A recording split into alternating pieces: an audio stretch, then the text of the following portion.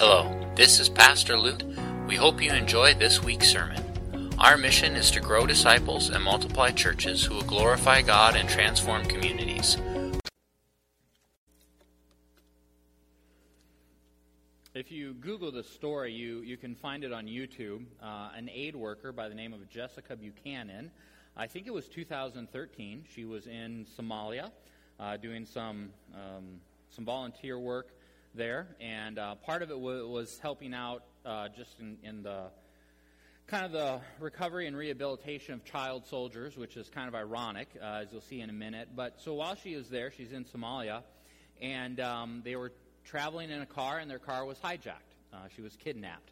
A local guy, an AK-47, hops in the car. I think they replaced the driver as well, and they just take off. And she describes just how fast and frantically this driver was driving. I mean, literally just bouncing all over in the back seat. At one point, she says she heard a high-pitched voice, and she goes, like, there's a woman in the vehicle, like there's a woman involved in this. And she turned around, and she estimates it was probably about a 10-year-old boy was in the back seat with an AK-47 that was part of this as well, too, and was one of her captors really throughout this entire deal.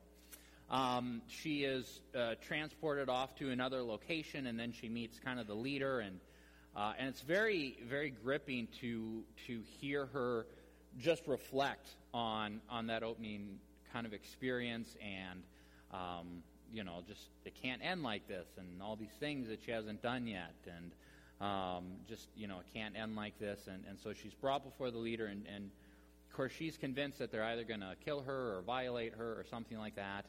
And so they ask, there was a Danish gentleman as well, too, an aid worker who's also kidnapped, and they say, are you going to kill us? And he goes, no, money. It was big. It was a financial investment. They were hoping to sell them back, to their governments for their freedom. Opening bid was $45 million for these two aid workers.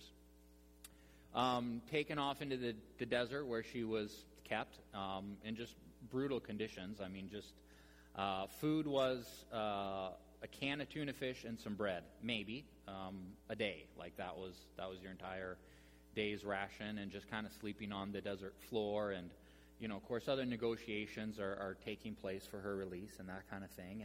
And every so often they would do a phone call or a video, kind of a proof of life, to get her release. But her health continues to deteriorate. She was in the desert for, I think it was 3 months, all total. And you never know how long it's going to be. But was there for 3 months. But towards the end, got very sick. And in a phone call, she said, "I think I have a kidney infection." And she was no longer able to stand or walk or anything like that. And she thought that her husband and her dad would be aware of her conditions, but she had no idea that actually sort of updates were being given to the president throughout this entire time. And so they consulted with a doctor, and they said if it is a kidney infection, she only has a couple weeks. And so President Obama authorized SEAL Team 6 to go in and get her. And so one night, her in the middle of the night, a gunfire erupts, and she's just hiding under a blanket, which, I would do the same, but at the same time, you're like, what's the blanket going to do for you, lady? Not a whole lot, but that was just all she had. After the gunfire ends, she said there are these hands that are kind of shaking her, and they're like, hey, Jessica, we're Americans, we're here for you. And she couldn't comprehend it. She just kept asking, like, you're Americans? Like, it was just so beyond what she could imagine. She couldn't walk, and so one of them just picked her up and ran for several minutes. They ran to the extrication location and kind of hunkered down there. And then at one point they thought they heard something, so they asked her to lay down, and then the SEALs formed a perimeter around her, and then one of them laid down on top of her and shielded her body with his. And then they sat there and they waited for the helicopter to come in. So one helicopter lands.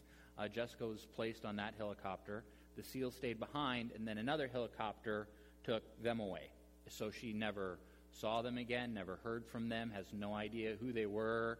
They were all decked out in camo. She couldn't even see them that well, and that's kind of how the story ends. She's written a book about it, and you can find the interview on YouTube. But it's such an amazing story of rescue, of valor, of heroic acts, of just selfish or selfless living. I mean, it's great. And I think stories like that resonate with all of us in some capacity, or inspire us in some capacity.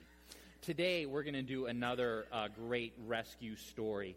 We're in a sermon series looking at some of the minor prophets in the Old Testament. And so in the Old Testament, you have 5 major prophets and 12 minor prophets. And the minor prophets are minor just because they wrote shorter books.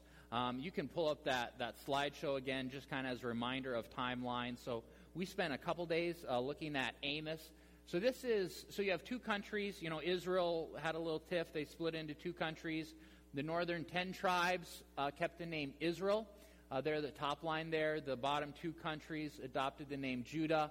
And then those are all the minor prophets and when they spoke and that kind of thing. A couple of them went up and spoke in Nineveh. That was the country actually that kidnapped Israel. You'll see there, that's Jonah. And so part of why Jonah was reluctant to preach to Nineveh was because those were the people who had kidnapped and killed his people, and he did not want to preach to them because he was worried that they would say yes to Jesus and accept his forgiveness, and he didn't want to do that. So you can go to the next slide. So just kind of zoning in, I mean, we covered Amos, and then today we're going to cover Hosea. And so Amos has already come in, about 40, 50 years earlier. And, okay, you can get rid of that. Thanks, Josh. So Amos has already come in and preached a message of repentance, but it appears it wasn't really heard. And so Hosea is up next. So we're with Hosea, we're about 750 years before Christ. Hosea is living in the land of Israel. And Amos has already come through, didn't really get a response. And God is really desperate. I'm going to use that word. He's very desperate to get the attention of the Israelites. He's very desperate to have them to turn from their sin, to return to him, to receive his forgiveness. They continue to refuse. And so kind of as and again, these are my words here, kind of almost as the last-ditch effort, God is going to show them how they are behaving and what could be if they would only return to God. And so God speaks to Hosea, young man, prophet, man of God, good guy. And God says to Hosea, he goes, I want you to marry an unfaithful wife. Okay? I'm going to try to speak in code here as much as I can because we got little ears, but just hang with me here, people. Different translations use different words. I'm rolling with unfaithful. God goes, I want you to marry an unfaithful wife. Hosea finds a young woman by the name of Gomer. Bummer of a name, Gomer. Marries her. One commentary says, okay, there's like at least 8 different possibilities for what's going on, but just as we look at different clues and kind of narrow it down and just kind of that, scholars feel that, Gomer is already making the rounds, okay? Whether or not she is getting paid for her services or whether or not she just really likes to party, not really sure, but this is an active young woman, okay? It's fascinating to me, and Scripture doesn't get into this, but what was it like for Hosea, even just personally, to marry Gomer? Knowing this history. To say, yep, okay, I'm going to marry this woman, and she's going to absolutely rip my heart out time and time again. Or even socially, right? Like, how does Hosea, spread the word, hey, I'm getting married, and his buddies are like, oh, you're engaged, that's so great. excited for you. Who's the lucky gal? Gal by the name of Gomer. That might, I know a Gomer, but it can't be your Gomer. Because the Gomer I know, reputation going on, like you want to steer clear of, no, it's the same Gomer. Oh. Okay, then.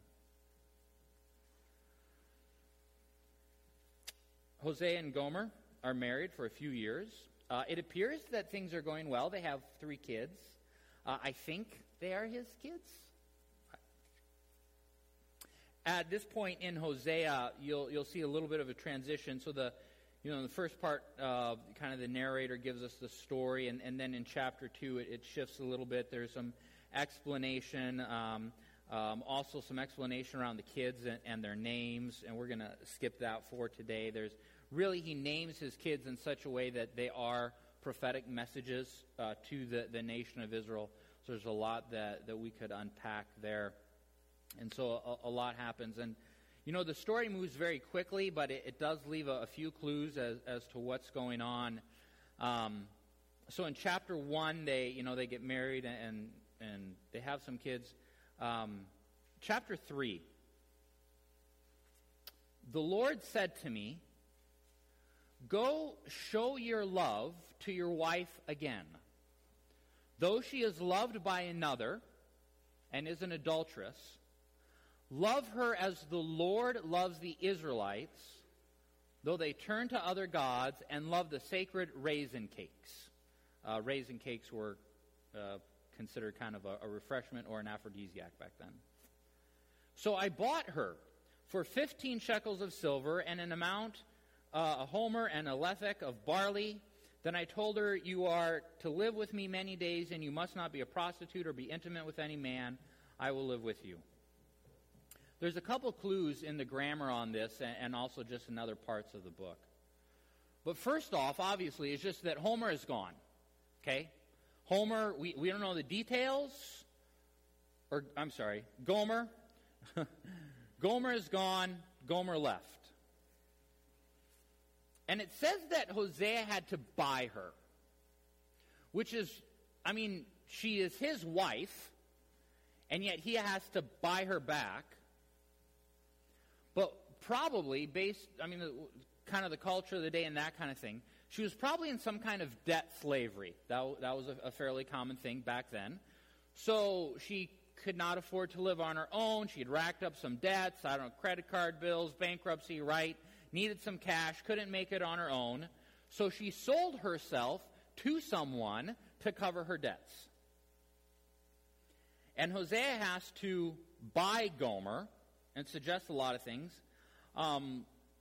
A thing back then was that the pagan temple would have prostitutes employed in their service. And people would either sell themselves or sell a family member to the temple for that purpose, right? Fathers would sell their own daughters to the temple, for some coin. And so there's kind of 2 main options here. The first option, sort of the nicest, cleanest option, is that Gomer has indebted herself, but she has indebted herself to just one man. She's having, physical relations with this one man, and then Hosea has to barter for her and buys her back.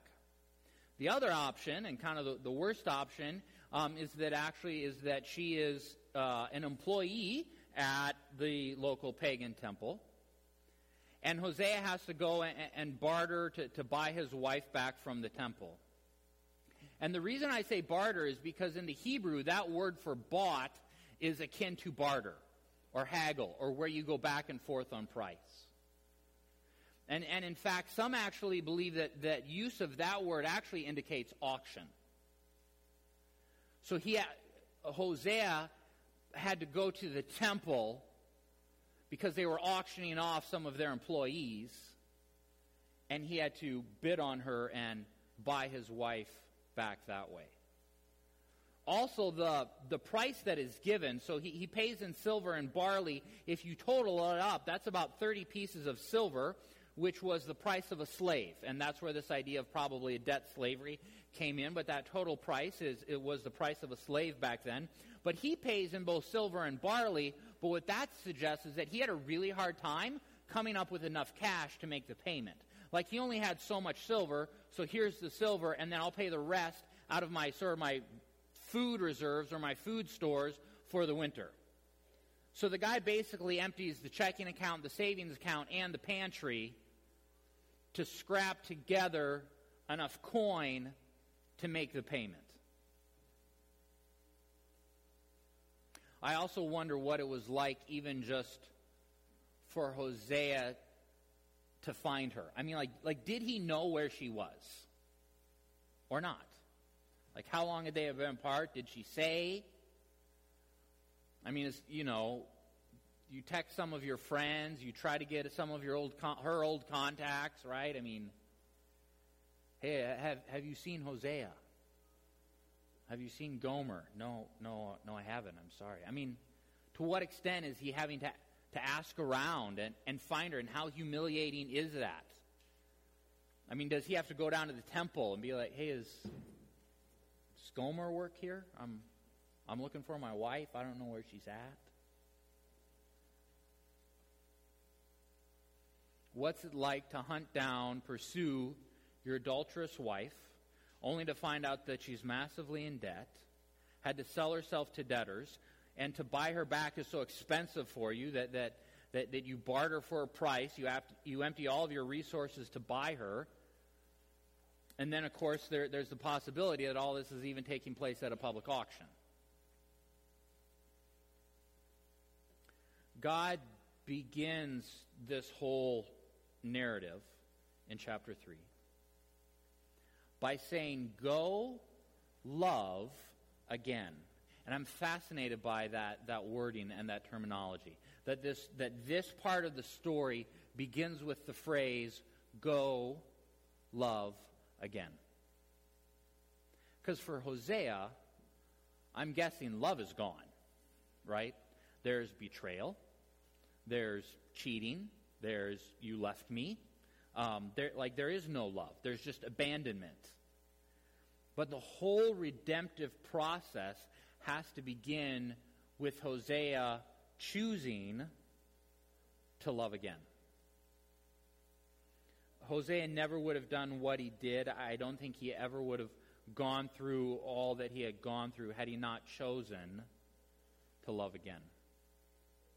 Hosea brings Gomer back into the home. One of my first questions, even off that, is just, what is it like with the kids, right? Because for the longest time, the question has probably been, hey, Dad, where's Mom? Right? When is she coming home? Now the question is shift to, hey, Mom, where were you? Hey, why did you leave us? Hey, are you going to leave again? Hosea brings Gomer back into his home, and it appears that he actually renews his vows or renews his covenant with her. It seems a little bit cryptic at first, but he says, I told her, you are to live with me many days. You must not be a prostitute or be intimate with any man, and I will live with you. And the scholars are saying that is Hosea making a commitment to his wife, that she will live with him, be faithful to him, he will be faithful to her, they'll live together as husband and wife, and the marriage, the family is restored. For the next 10 chapters, the entire rest of the book, and it's quite a bit, 10 chapters, God uses this brief story to explain to Israel how they are behaving and what could be if they are willing to return to God and turn away from their ways. This simple, brief story is the entire basis for it. The story is brief, it's fast, it's cryptic, and yet it is one of the most powerful stories of God's love for us. 3 ideas for you to consider this week, just in looking at this story. We'll look at Hosea again next week as well too, but 3 ideas just for today. The first and the most blatant part, and just it's kind of in our face that we have to acknowledge, is just that God is Hosea and you and I are Gomer. Right? Like that's kind of the most obvious part of the story. Israel continued to worship other gods. They continued to fail at social justice. And so for the Lord, when His people are worshiping other gods, it's like they're committing adultery. Like that's what it's like for God when His people do that. And the reason that this is in the Bible, that 2,750 years later, we're still reading the story, and the reason that this is here is because we are just as susceptible to this today as they were back then. This is in the Bible to explain to you how I can be like Gomer. This is here to explain how you can be like Gomer. Right? We don't get to be Hosea. We're not the heroes of the story. We're not the ones to save the day. God is the hero. God saves the day. I, your pastor, at times have behaved like Gomer. And at times you have behaved like Gomer. And I look at our country. And I look at what is going on in our society. And I look at the activities and laws that get passed and platforms that politicians will claim in the hope of gaining the most votes. And we're Gomer and then some. But the good news is that in all this, God is Hosea. And God so loves you and I that He just keeps coming after us. John 3:16, it's not that God loved the world. It's that God so loved the world. And I think there's a lot more in that so than we really think about. Like, what does it mean to just so love someone? Right? Like, have you ever seen a parent or a spouse, with a bad case of the so loved? Right? Like, they're kind of crazy and fun to watch from a safe distance, like, they just get a little wild. Paul writes in his letter to Rome, he goes, maybe, if you are an amazing person, maybe one would be willing to die for you. Maybe. But for the common man, no one's going to die for you. Not a chance. But God is so amazing that while we're still disobedient and ignorant that Jesus died for us. He writes it like this, Romans 5 verse 6, you see, at just the right time, when we were still powerless, Christ died for the ungodly. Very rarely will anyone die for a righteous man, though for a good man, someone might possibly dare to die. But God demonstrates His own love for us in this. While we were still sinners, Christ died for us. The driving message in the book of Hosea is that despite our sins, despite our faults, despite our betrayal, and despite our failure, God loves us dearly. He pursues us, desperately wants relationship with us, and if we are willing to confess our sins, He is willing to forgive them. We are Gomer, God is Hosea. Okay, second idea for you to take home. And this is an idea I just kind of want to sort of address this head on for this one, speaking mainly to the men in the room here. The gentleman, I am very aware that the storyline of, I was in distress, but my true love came and rescued me and restored me, and we get to live happily ever together, right? Which Hosea fits that model in many ways, right? I am fully aware that while there are many women that love that story, for a lot of men, like, it just falls flat, right? Like, we're just, right, like, my love came and rescued me, right? Like, that's not something I brag about. That's something I'm embarrassed by, like, that's just not what we dream of. For us as men, we don't want to be rescued by the knight in shining armor. Like, we want to be the knight in shining armor.